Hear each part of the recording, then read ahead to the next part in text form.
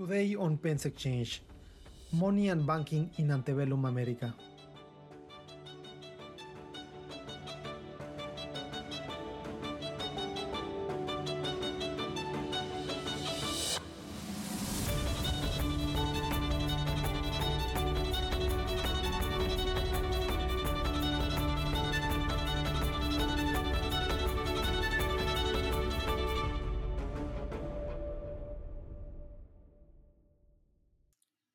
Welcome to Pence Exchange, the forum where we discuss everything related to the historical experience of markets and their philosophical foundations.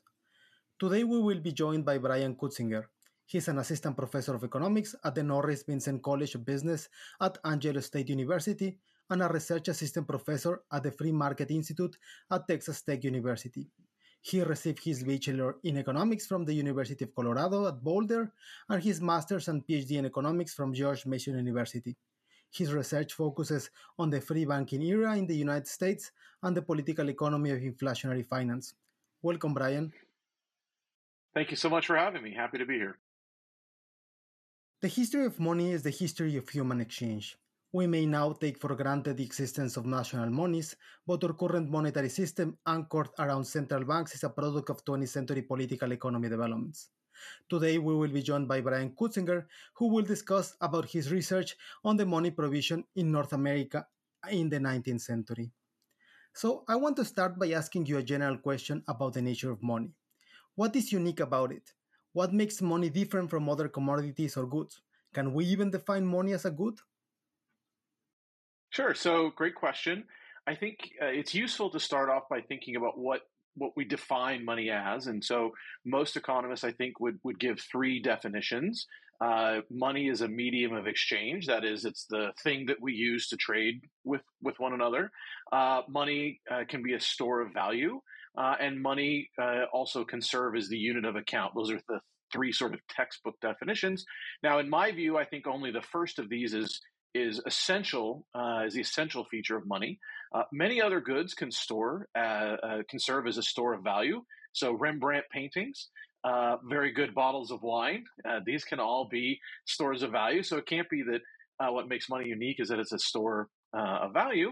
And then as far as the unit of account goes, it's not strictly speaking correct to say that money is the unit of account. Money is really the medium of account, and a specific quantity of the money is what serves as the unit of account. Now, there is a strong incentive for these two things to align. Obviously, if you're in the United States, where the commonly accepted medium of exchange is the dollar, you probably wouldn't want to post your prices in euros, for example, because you just add an extra layer of complication of your customers exchanging with you. So you're likely to lose customers who would go to a store who post to the store that posts prices in dollars. But even there, those two aspects of money, the unit of account and the commonly accepted medium of exchange, those can separate during hyperinflation. So in cases like Weimar Germany, where prices are increasing quite rapidly, it no longer makes to post prices in terms of the rapidly depreciating Deutschmark. Instead, you could post prices in dollars, but you still exchange in Deutschmark. So the essential feature of money is that it is this commonly accepted medium of exchange, which means that it's a good that people acquire to purchase other goods, and because of that, it's one side of every transaction in our economy, and that feature has very important macroeconomic implications. So, a couple articles that I think are very interesting on this are Leland Yeager's Essential Properties of the Medium of Exchange and the Cash Balance Approach to Depression. So, I think it is a unique good. It permits transactions that wouldn't otherwise be possible owing to the costs of barter and acquiring information. So as far as it being a good or not, when we think about something being a good in economics, we tend to think of it as something that is something that more is preferred to less. That really is kind of the definition of an economic good. And if we go look at the data here, the amount of money that people demand does seem to depend on the opportunity cost. So one way of thinking about the opportunity cost of holding money is the rate of return on other assets. So as the rate of return on other assets go up, people tend to hold less money. That's just an implication of a downward sloping demand curve. Inflation, of course, being another part of the opportunity cost of holding money. Money also depends on the amount of money that people demand, also depends on their income. We think that transactions are proportionate to income. In other words, as your income goes up, you probably engage in more transactions. And to engage in more transactions, you need money. So the demand for money increases with income. In other words, money is a normal good. So it has many of the aspects that we think of when we think of other goods in a microeconomic context, in that it has a negatively inclined demand curve, and that it responds positively to increases in income. Now, of course, one empirical challenge is that the stock of monetary assets is always changing. It's changing due to financial innovation. So assets that were perhaps maybe didn't even exist before, but they exist now and they're very liquid, or assets that did exist before but were not very liquid and now have become very liquid. So that's one way. Financial regulation is one thing that can determine what the stock of monetary assets is, because it can influence incentives in such a way for people to find ways around the regulation. So that does make it difficult to measure the quantity of money, but that doesn't necessarily mean that money isn't isn't unique or isn't a good. That's just an empirical challenge that we face, and of course there are ways of getting around that. So, sort of in sum, what makes money unique is its role as a medium of exchange. It's different from other goods in that it lacks its own market. In other words, because it's one half of every transaction, if people want to get, if people are holding more money than they currently want to hold, it's not that money has its own market where the price of money can adjust, like, say, the price of an apple, or the price of apples.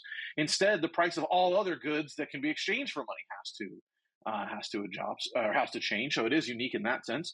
And it's a good that provides valuable transaction services, and people's behavior with respect to that good is consistent with general microeconomic theory.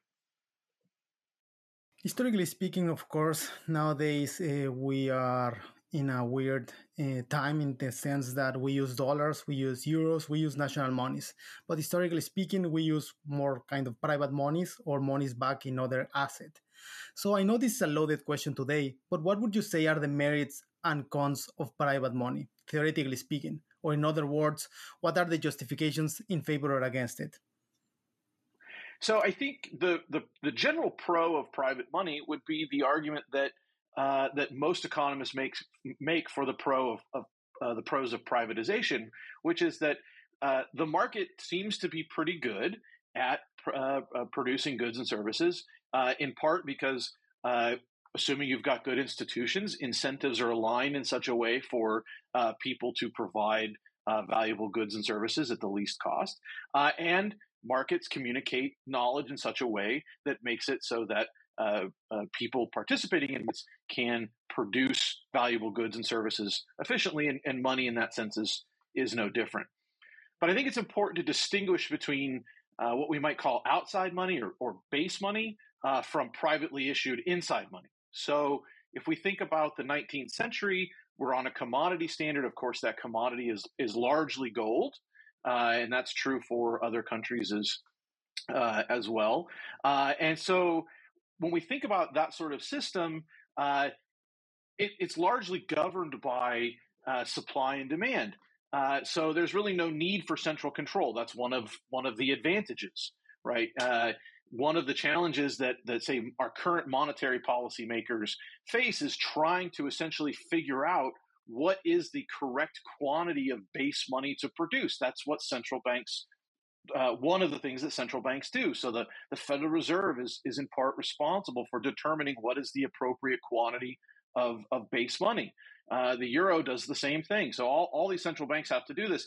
Now, that, of course, introduces the problem that most economists are familiar with of dealing with these knowledge and incentive issues of central control. So one advantage of a commodity money system or a privately produced outside money system is that you don't have to have any central control over it. You can harness incentives and knowledge in such a way so as to guarantee that you get the optimal quantity of money. And if we look historically, what that meant is that we tended to get long-run price stability. But here's one of the cons. if we look, we see long-run price stability, but we do see a great deal of year-to-year fluctuations, and that is somewhat understandable in the sense that it's not as if gold mines can instantly produce a lot more gold if there's all of a sudden an increase in demand for gold, and as a result, price is going to have to adjust to clear that market.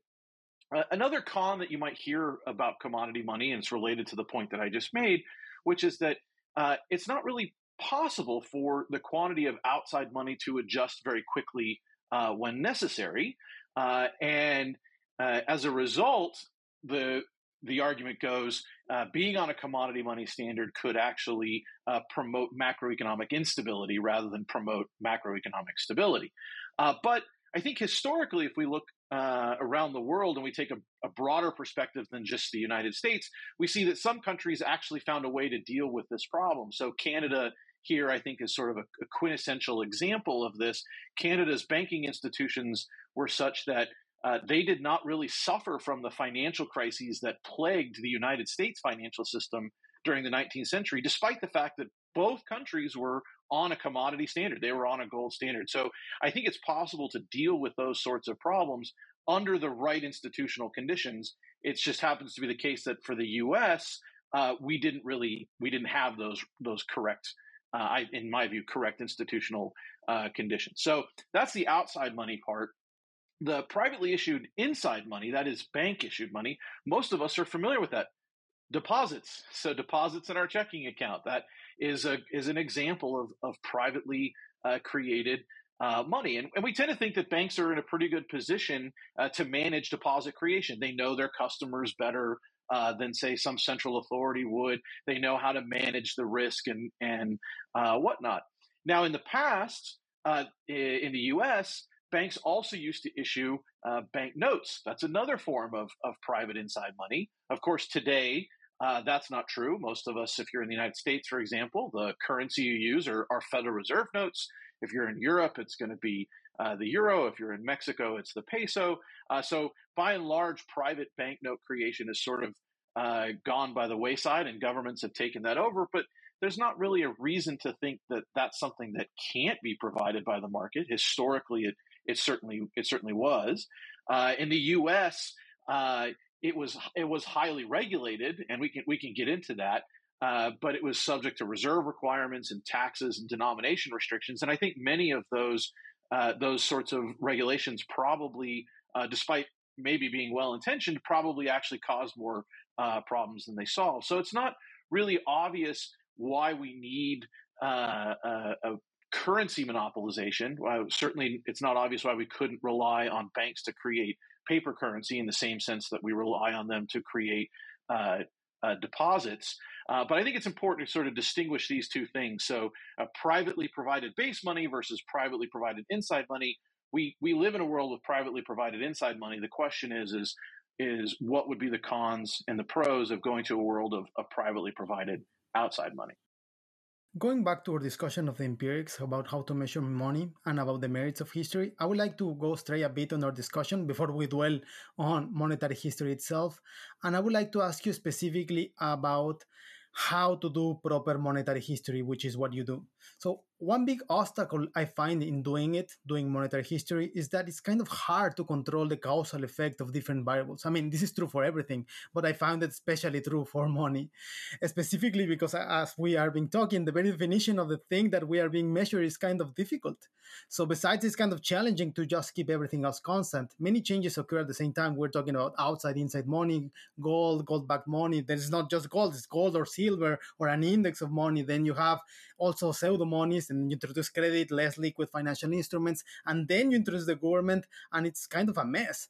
Then there are an amount of combinations. So how helpful can monetary history be in enlightening us about the nature of money?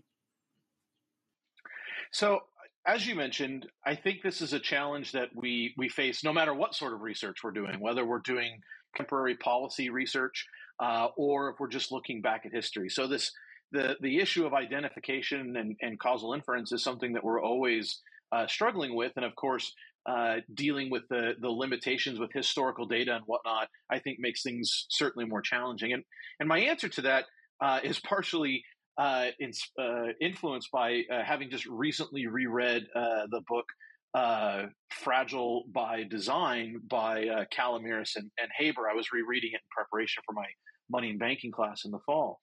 And one of the things that I think they do in that book is they illustrate how a combination of solid economic reasoning, economic theory, and a complete or a deep understanding of the institutional details of what you're looking at, combined with the empirics that you can generate. We have the caveats of what the data can tell us and the limitations and et cetera, but you combine that with a deep understanding of the institutional details and a solid framework of economic theory to help us make sense of those details. And I think that's one way we can overcome the sort of problem that you are that you're getting at. But I think one way to think about what we can learn from history is, as I mentioned in the prior question that you asked, is going beyond, and I say this as an American, is going beyond the American experience and looking at other countries' experiences. So one, take something like Canada as a great example. In Fragile by Design, for instance, they talk quite a bit about how well Canada's banking system performed. I think the first thing to say is, okay, is financial instability or financial instability and private money, have they always been two things that have gone together, or are they things that seem to go together in cases like in the United States, but for whatever reason in Canada or maybe other countries like Scotland, they seem to work rather well? So the first thing I think is not so much to get into these questions of teasing out cause and effect, but just at the first thing is just sort of grouping things into different buckets and saying, okay, so Canada's on a gold standard, US is on a gold standard, US is subject to lots of financial crises, Canada isn't, right? So that we know that doesn't necessarily require us to do any causal inference or anything like that. And so the question becomes, all right, what evidence can we look for, what evidence that exists, and how can we use economic theory with that evidence to try to understand why there was these two very drastic experiences despite this underlying similarity. And so doing, I think that helps us understand the role that different sorts of financial institutions, and in the case of some of the points made in Fragile by Design, political institutions, how those things work together to create sort of this political economy of finance. And so I think that's one way we can learn from history and perhaps draw some conclusions that are applicable today, despite the caveats that we have to keep in mind when we're doing that sort of research. So you've done research on colonial and early North American monetary markets. Could you tell us a bit about how money worked back then? I know, for example, imperial Spanish coinage was the standard for international transactions. I've done a bit of research on that. But what happened here in local markets? What could you say? What was money for the English and the French colonies? Sure. So you had coins. As you mentioned, there was the Spanish coins, but the French, for example, had also minted their own coins. So you had coins partly serving as money. You also had bills of exchange issued by merchants. These were essentially ways to finance the movement of goods, and say, for example, in the case of Canada, moving them through the process of production and then eventually exporting, but also bills of exchange to finance the international transportation of goods. So clearly there was an important link between money and financial money and international trade. So, for example, if you're exporting a bunch of goods, right, gold is going to come back in, or silver, depending on the standard. The commodity money is going to come back into the country that's doing the exporting. So that was one thing that, or one item that served as money. In the American colonies, you had bills of credit that were issued by colonial governments. So these were essentially short-term debt instruments issued by the government that essentially promised to pay the bearer gold at some future date. So if the government was waiting for its tax revenues to come in through, say, tariffs, you would hold on to this bill of credit, and then eventually when you wanted to turn it in, you could. You might not necessarily have to. It could keep circulating with different people, so that would also be used as money. We do have I have a paper with Vincent Geloso looking at playing card money. So the French colonial government actually ran out of specie to pay the soldiers, and so they decided to essentially issue money on the backs of playing cards. So this was money that could be we would exchange hands, and then eventually the idea is that you would show up with your playing card that was sort of an IOU to some quantity of specie, and you could turn that in. But in the colonies at this point in time, there's no banks. So what does that mean? That means there's no bank issued money. So we have both the coins, but then also these bills of exchange, bills of credit, or in the case of the French experience, money printed on the back of playing cards. These sorts of things served as sort of improvised forms of money to meet the needs of trade. Okay, moving forward into history, into the history of monetary institutions in North America, you've also done research on banking institutions and the beginning of the banking institutions in the US. So one thing that I've always been fascinated about the US is that just the sheer number of banks that it existed here after independence. Like, just to give an example, in Mexico, in the middle 19th century, there was just one national bank. By that time in the US, there were hundreds by every state. So what would you say are the main determinants of US financial growth in the 19th century? So this is a question that my co-author Louis Wanet and I are looking at in the case of free banking, which we can talk a little bit more about here shortly. So that's one way in which financial development occurred. The other was that if you wanted to start a bank, and we'll talk about this shortly, if you wanted to start a bank in the early republic, what you would have to do is you would have to go to your state legislature and have them essentially grant you a charter. They didn't really have general incorporation laws at this point. So actually banking sort of gets a bit of a slow start right after the formation of the United States and up through to the early 1830s. And it's after that point that we really start to see the explosion of banks that you mentioned, and we see that occurring both in the so-called free banking states, and we can talk more about what that is, but also in the case of the states that retained the old chartering system. Now, in our paper, which is still definitely a working paper, our preliminary results do find we haven't looked at the number of banks. What we've been looking at primarily is what happened to credit and what happened to bank issued money. And we do find that essentially liberalizing the creation of banks does seem to have had a positive effect on both bank credit and the volume of deposits and bank notes. In other words, it looks like prior to the easing of some of these restrictions, banks were behaving both as monopolists in the sense that they were restricting credit, but also as monopsonists in the sense of issuing too few liabilities. There's also a recent paper in the Journal of Political Economy by Carlson, Correa, and Luck, and it looks at financial performance during the national banking era. So this is an era that starts in the Civil War and it's after the free banking era.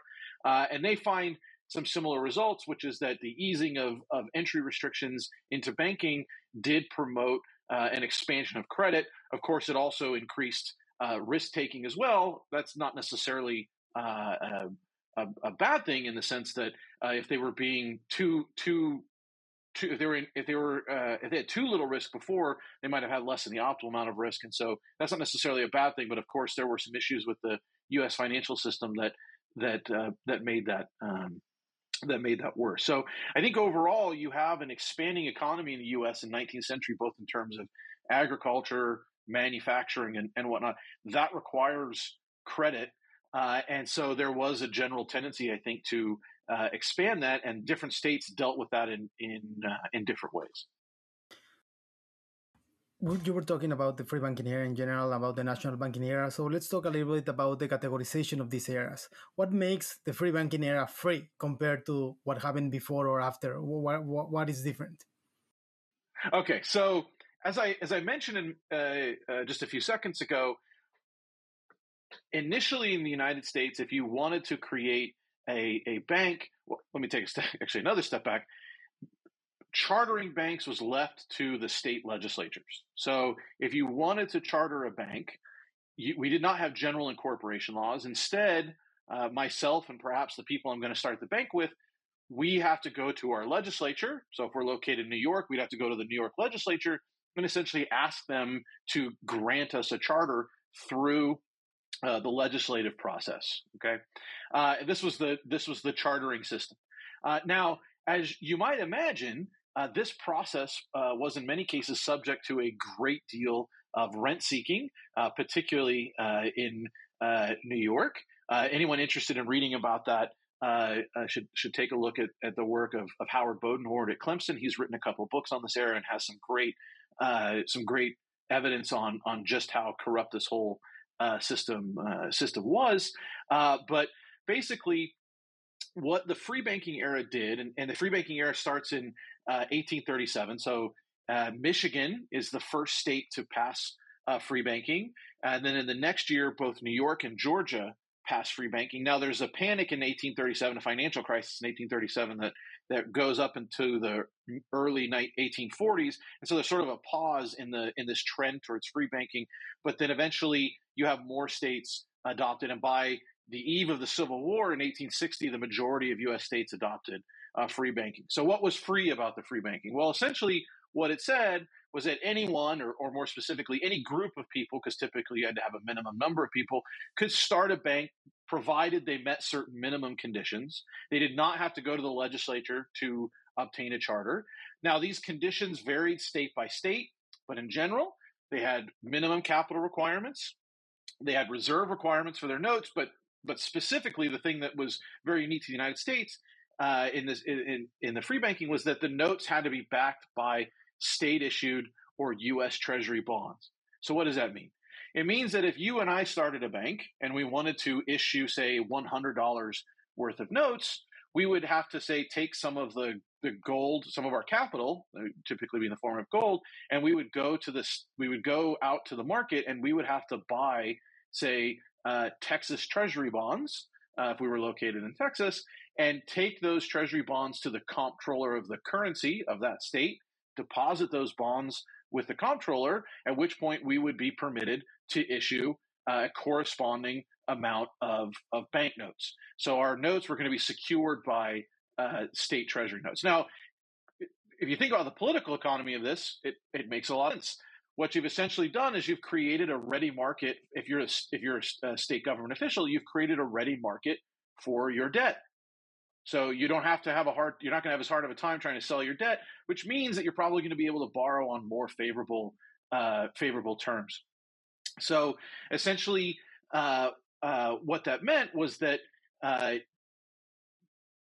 notes were secured by the bonds.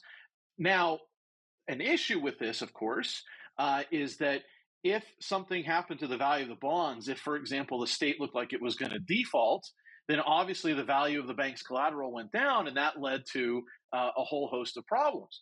Another issue is that if states were retiring their debt, right? Because if they're paying off their debt, then state government treasury bonds are going to start to sell at a premium, or at least a higher price than they otherwise would, which made it harder for these banks to go out and get the notes, or to get the bonds they needed to back their notes, and this would lead to a shortage of currency, similar to what you had that you had mentioned earlier. So this free banking era was sort of a general trend, part of a general trend towards general incorporation. So there was a great paper by Wallace in the Journal of Economic History from 2005 that talks about this. And what ends up happening at the Civil War, so the South, obviously, the North and the South, they split. And what happens in the North is that we create what's called the national banking system. And essentially what the national banking system was this sort of free banking system, but for all of the states for all the banks in the country. So if you wanted to be a national bank, that is, issued national banknotes, you had to back those note issues by U.S. government treasury bonds in the same way that the old state free banks had to back their notes with the the treasury bonds of the state in which they were located. And the U.S. government does this for similar reasons. It helps them fund the Civil War, which is in part why they were able to pay for the Civil War a lot more through bond finance than they were through inflationary finance, like the South needed to rely on. So that's sort of a kind of a big picture. And then, of course, the national banking system was subject to many of the same problems that the free banking system was, which was that the currency wasn't very elastic. The U.S. government is paying off of its treasury debt, so it got harder for the national banks to go out and buy the debt to back their notes. So actually, you had a shrinking stock of national banks, national bank notes. And so that creates, again, currency shortages. And then eventually we end up getting the creation of the Federal Reserve in 1913. In terms of stability, would you say that the national banking system was much more stable? I mean, I don't know about it, of course, but I would guess that what it does is basically just makes everyone homogeneous. While maybe in the past, in the free banking, your luck depends if your state is basically economically successful or not. But in the national banking era, it depends on the whole country. So it makes the difference between New York and, I don't know, Vermont or California much less pronounced. Is that right? That's a good question.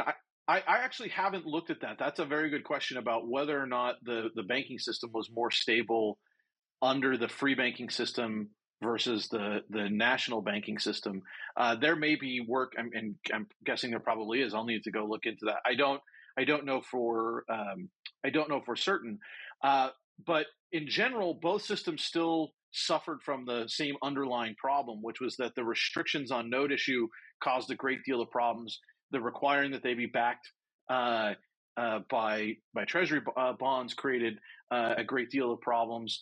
There was still also the issue of, in general, banks were not allowed to branch, and they were not allowed to compete across state lines. And so even though you may have created a uniform system of note backing by backing the national treasury notes by U.S. Treasury bonds, you still have the issue that certain banks might be subject to, say, negative agricultural shocks. So if you're a bank on the tier, for example, and there's a crop failure, you probably were not able to diversify your investment portfolio a great deal, and so you would be negatively affected by that type of system. And the other issue, I think, too, to keep in mind is that during this time period, what would end up happening is that if national banks would keep some of their specie on deposit with large banks in the major financial centers, like New York, for example. Those banks would then take those deposits from the country banks, and then they would loan those out for various purposes. But if the country banks were subject to, say, a negative agricultural shock, and all of a sudden they need to get their deposits out of the New York banks, they go to the New York banks to get their deposits back. So you sort of get like this multiple run on various parts of the banking system. So you still haven't dealt with that underlying issue, even if you've made uniform what serves as collateral. So as far as the comparative stability, I haven't looked into that, but I think that's an excellent question. I think the other thing that usually comes to mind when people think about the free banking era is wildcat banking. So just how big of a problem was that? And the idea behind wildcat banking was the following. Fernando and I were not very scrupulous guys. So we say, hey, give us your gold and we're going to give you some banknotes for that gold. And, oh, by the way, if you want to redeem those banknotes, we set up, we're 100 miles west of here. Just show up, with your notes and we'll definitely give you your gold back. And so people show up 100 miles west and they realize that they're in the middle of the forest and there's nothing there. And essentially what had happened was that these wildcat banks had essentially just stolen people's money, right? They defrauded them. Now, how big of an issue was this? Well, it was certainly an issue in Michigan, which, if you'll recall, is the first state that passes free banking in 1837. In fact, it was such an issue that they repealed free banking, I think, in 1839 or 1840, around that time. But Hugh Rockoff looked at this and found that, leaving aside the case in Michigan, which was very bad, but leaving aside Michigan, the losses from failed banks, the typical losses from failed banks was about 15 cents on the dollar. So not certainly as bad as you might make it. The wildcat stories make it out to be. The wildcat stories make it out to be as if the losses were 100%. when the typical losses look to be more like they were 15%. And one final thing that I think is worth pointing out too is that under the free banking system, deposits were not generally subject to the same sort of restrictions that the note issues were. And so banks that diversified away from holding state government bonds and moved towards loans to manufacturers and loans in agriculture, and try to diversify who they were loaning money to and what sorts of projects they were loaning money to, they in general actually did okay during the free banking period. It was those banks that sort of stayed heavily invested in state government bonds that didn't diversify that had a problem. So Matthew Jaremski in the JMCB, it's a 2010 paper, definitely something to look at, that looks at this issue of why some banks seem to do pretty well and why others didn't. And the really the thing that emerges is that, as you might expect, those banks that didn't diversify did very poorly, and the banks that diversify seem to have done okay. So would you say that the academic consensus nowadays is moving forward to the idea that the free banking era was not as bad as we thought like a decade ago?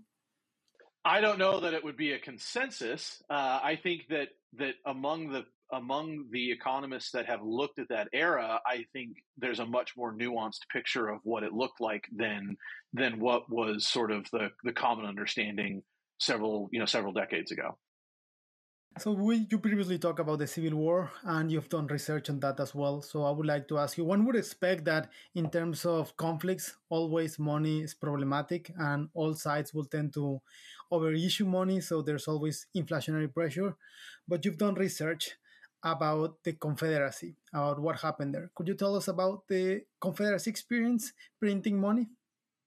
Sure. So both the Union and the Confederacy relied on inflationary finance to a certain degree to help fund the war. As I mentioned earlier, the Union relied on it much less than the Confederacy did. The Union took the step of creating what were called greenbacks or legal tender notes. These were a pure fiat currency. There was sort of an implicit understanding that the U.S. would go back to the gold standard after the war was over. But these notes were not explicitly tied to gold in any way. In the Confederacy, by contrast, the notes themselves, in fact, if you go on a Wikipedia, you can look up very high quality pictures of these Confederate notes. These were essentially promises to pay gold. So if you read the front of the note would say something like redeemable for gold 6 months after a treaty with the United States. And as the war went on, of course, it went from 6 months to 2 years. But the idea was that these notes were basically a form of credit money that entitled the people that held these notes to redeem them for gold once the war was over, presuming the Confederacy was successful. Now, of course, obviously, we know the Confederacy was not successful, but the point is that as it became more evident that the Confederacy was not going to win the war, as you might expect, the value of these notes fell, because the value of the notes was contingent on people believing that they would be able to redeem them for gold at some point in the future. But of course, if the Confederacy loses, the political entity that issued those notes is going to cease to exist, and there's really no reason to believe that the United States government would feel compelled to make good on these notes. So, what my co-author and I did in that particular paper is we sort of had the same logic that you had, which was that, look, if I put myself in the shoes of a government that's engaged in a civil war, that if you win, you get your political independence, but if you don't win, you cease to exist as a political entity. What's the downside to just printing as much money as necessary to win the conflict? So it was sort of surprising to us to learn, when we started looking into what happened, that the Confederacy had actually pursued 3 different currency reforms over the course of the war. And these reforms essentially restricted the amount of currency that they were creating, which struck us as odd. Now, Occam's razor would suggest that the reason they did that was that they were essentially printing too much money. They were on the wrong side of the quote unquote Bailey curve after Martin Bailey, who kind of drew it in a paper in 1956. And so the first thing we wanted to look at is, okay, well, were they on the right side or the wrong side? Now, unfortunately, we didn't have enough observations to actually estimate a money demand function.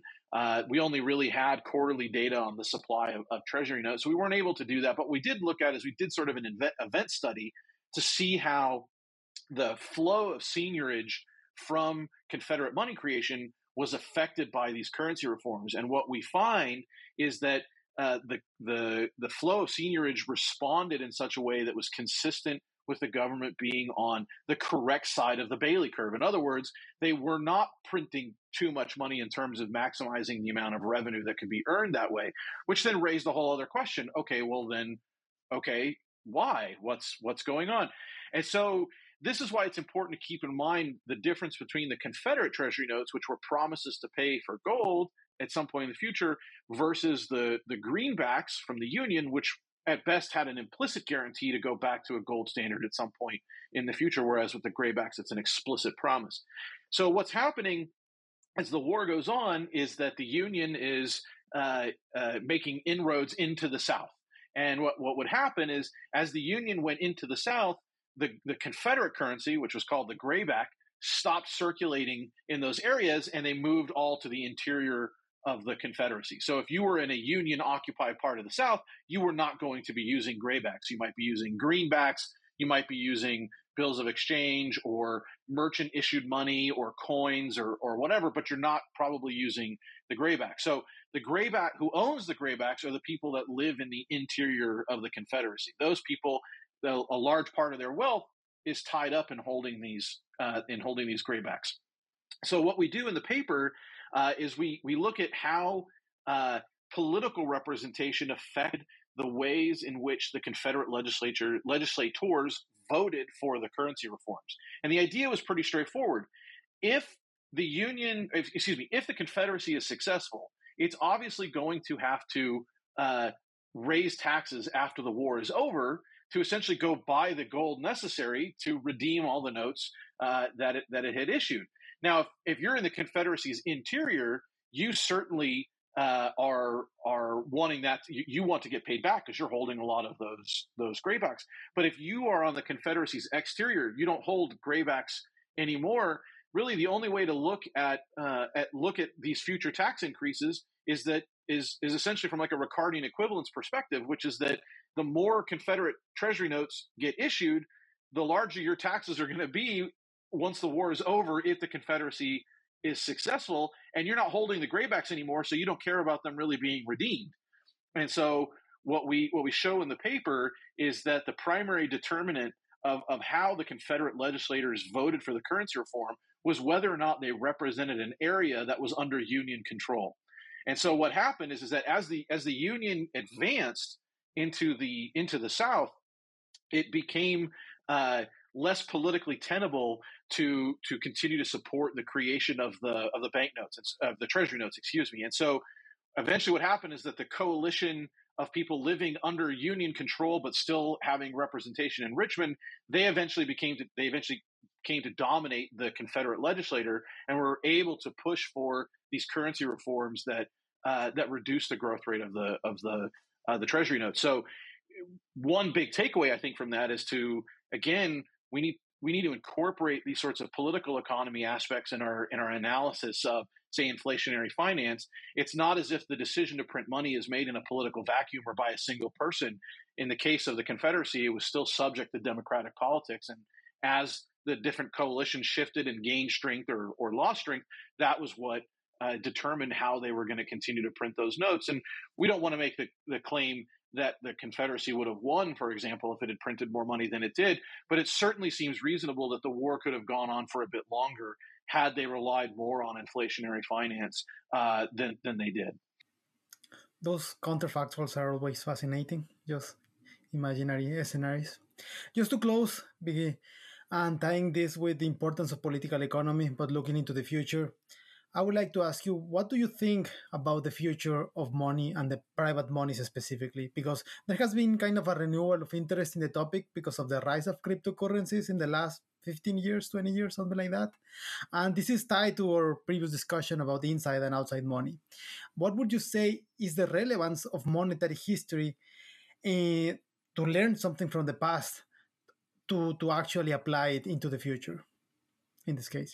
So I think I think one big thing that comes out of studying monetary history is looking at those, especially in the context of private money, privately produced outside and inside money, is we need to look at those examples that we have of countries that did fairly well. Canada being sort of a quintessential example here, and saying, okay, so what did they do right so that their financial system seemed to work pretty well? If we're going to move in a certain direction, it's important that our financial institutions, like the laws governing our financial institutions, are updated in such a way so as to avoid the sort of problems that the U.S. was plagued by in the 19th century. So those problems were not because of the gold standard, because again, Canada was on the gold standard too and didn't have those problems. So something else was going on there. So I think looking at examples of successful systems of private money and looking at how we can reform our own systems to look a little bit more like that is one thing we can learn from history. I think another, in the case of cryptocurrencies, for example, is understanding how commodity monies worked, what their pros and if cons were. They're not perfect, right? All systems involve trade-offs, and thinking about the extent to which different cryptocurrencies are able to mimic the behavior of commodity money or not. So, for example, I know a little bit about Bitcoin. I'm by far from an expert on it, but my understanding is that one of its limitations is that it doesn't have the sort of built-in supply mechanism that the gold standard did, which is that when the demand for monetary gold went up, that created an incentive for gold miners to dig more gold out of the ground, and as a result, the relative price of gold tended to be mean reverting, and so there was an inbuilt price stability mechanism.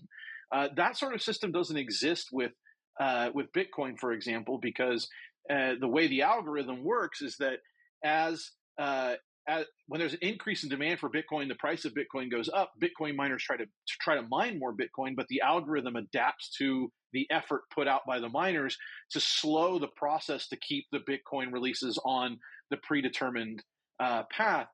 So when thinking about the possibility of, say, like a cryptocurrency outside money regime with privately issued inside money that's redeemable or backed by cryptocurrencies, I think we want to have a really solid understanding of how commodity money systems worked and see if it's possible, and it might not be, to mimic the beneficial elements of a commodity money with a cryptocurrency. And my very limited, and I'll definitely say very limited, understanding of cryptocurrencies is that as of right now, many of them do not have that sort of inbuilt supply mechanism to create that mean reverting property of commodity money that I think is one of its strongest features. Well, thank you very much, Brian. It has been quite nice talking to you. Nice to talk to you too. Defining the meaning of money in abstract is quite complex. History helps by putting concrete cases into the spotlight. Today we may think cryptocurrencies are novel alternatives to the standard national monies.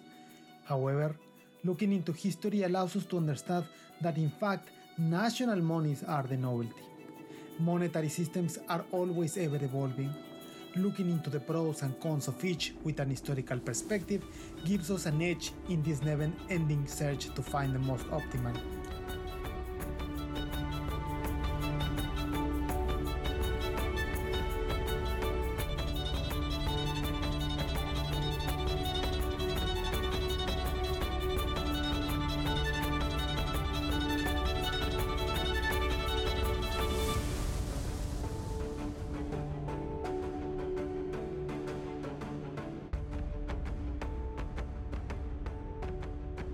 This has been Penn's Exchange, Markets and Cooperation, a podcast from the Penn Initiative for the Study of Markets at the University of Pennsylvania's Economics Department. Our goal is to bring a thoughtful, fact-based, and entertaining discussion on the historical experience of markets and their philosophical foundations. I am Fernando Arteaga, and I will be glad to hear from you.